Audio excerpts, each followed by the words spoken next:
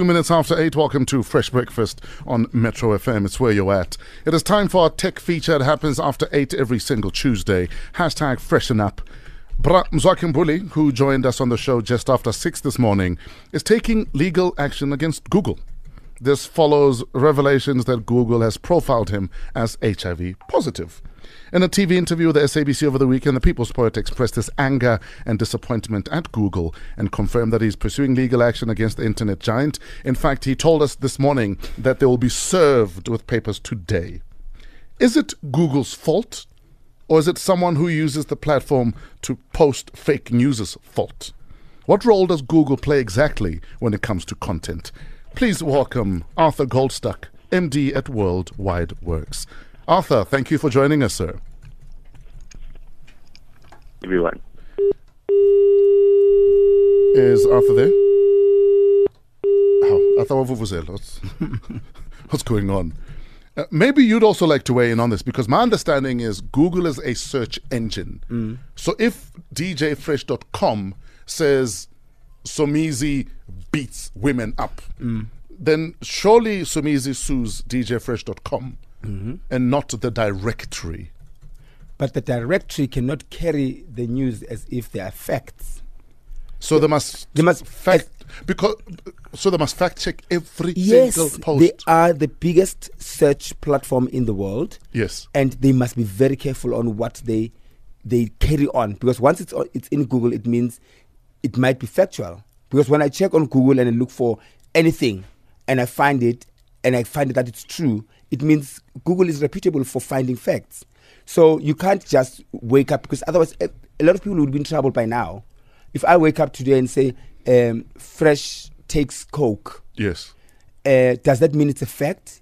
It's my word. It means we are not safe. Let's find out from Arthur Goldstuck, MD at Worldwide Works. Arthur, welcome.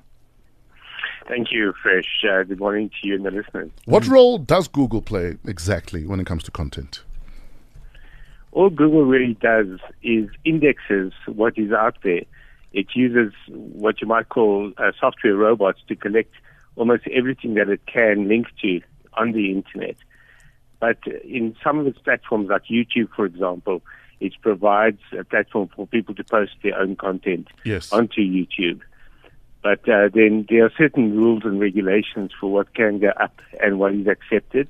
But also in terms of the content that it indexes, if it's defamatory information, for example, the person that is being defamed can request that the link be removed. It's actually a standard service that Google provides. So legal action is actually a last resort, not the first step that one takes. Oh, okay. So what you're saying then, that is, if Mzwake has an issue with content that is on Google, there's a process that can follow to have that pulled. Yes, I listened carefully to everything Mzwake said, and I can't figure out exactly who posted it, where it was posted, or what was said, because even if you do a search on Google, you can't actually find that information. So he seems to have come across it for him to serve summons on Google. I'd love to see what the summons actually says, because they would have to be fairly specific, and there don't seem to be any specifics in this case. It's almost hearsay that something was linked on Google, but I don't think it would have been Google itself.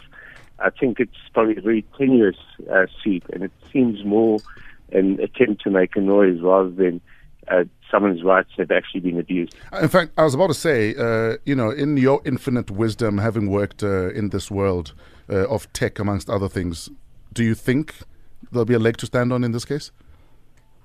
I don't see it being a valid case at this stage. I think that the real issue is feeling that he's been affronted by the giant Google, but in reality, it might well be a fake news site that posted something to generate traffic. So his case should be with a fake news site. But again, we're not sure where that site is or who did it. So what he's really doing is drawing attention to that fake news that most people wouldn't have been aware of in the first place. There's actually a famous case study. It's called the Barbara Streisand effect, where she sued Google to remove her that caused everyone to go and look at the images of her mansion, which people wouldn't have been aware of. Yes. She hadn't drawn their attention to it. In the first place. It's very much our own example, although I don't think Mzwakhe would approve the comparison with Barbara Streisand. But for instance, in a South African case where there was an Afrikaans singer whose Facebook page had a lot of racist rants on it, and her argument was, I'm not responsible for what people post on my page, but it was found that because it's her page, she needs to curate what's on that page.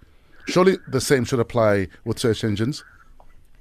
No, there's no question about that. That search engines have a responsibility to ensure that what they are indexing is legitimate. But that's exactly why they have the procedure. Yes. If you come across material that you believe is injuring you, or that's false or misleading, then you have moved those links. And that's what should be the first step in this particular case. Arthur, I think we'll leave it at that. Interesting times we live in. Let's see what happens in this case. Thanks for your time as always. Thanks, DJ. That is Arthur Goldstuck, MD at Worldwide Works. We'll see what happens. Mzwakhe did say that they will be serving Google today.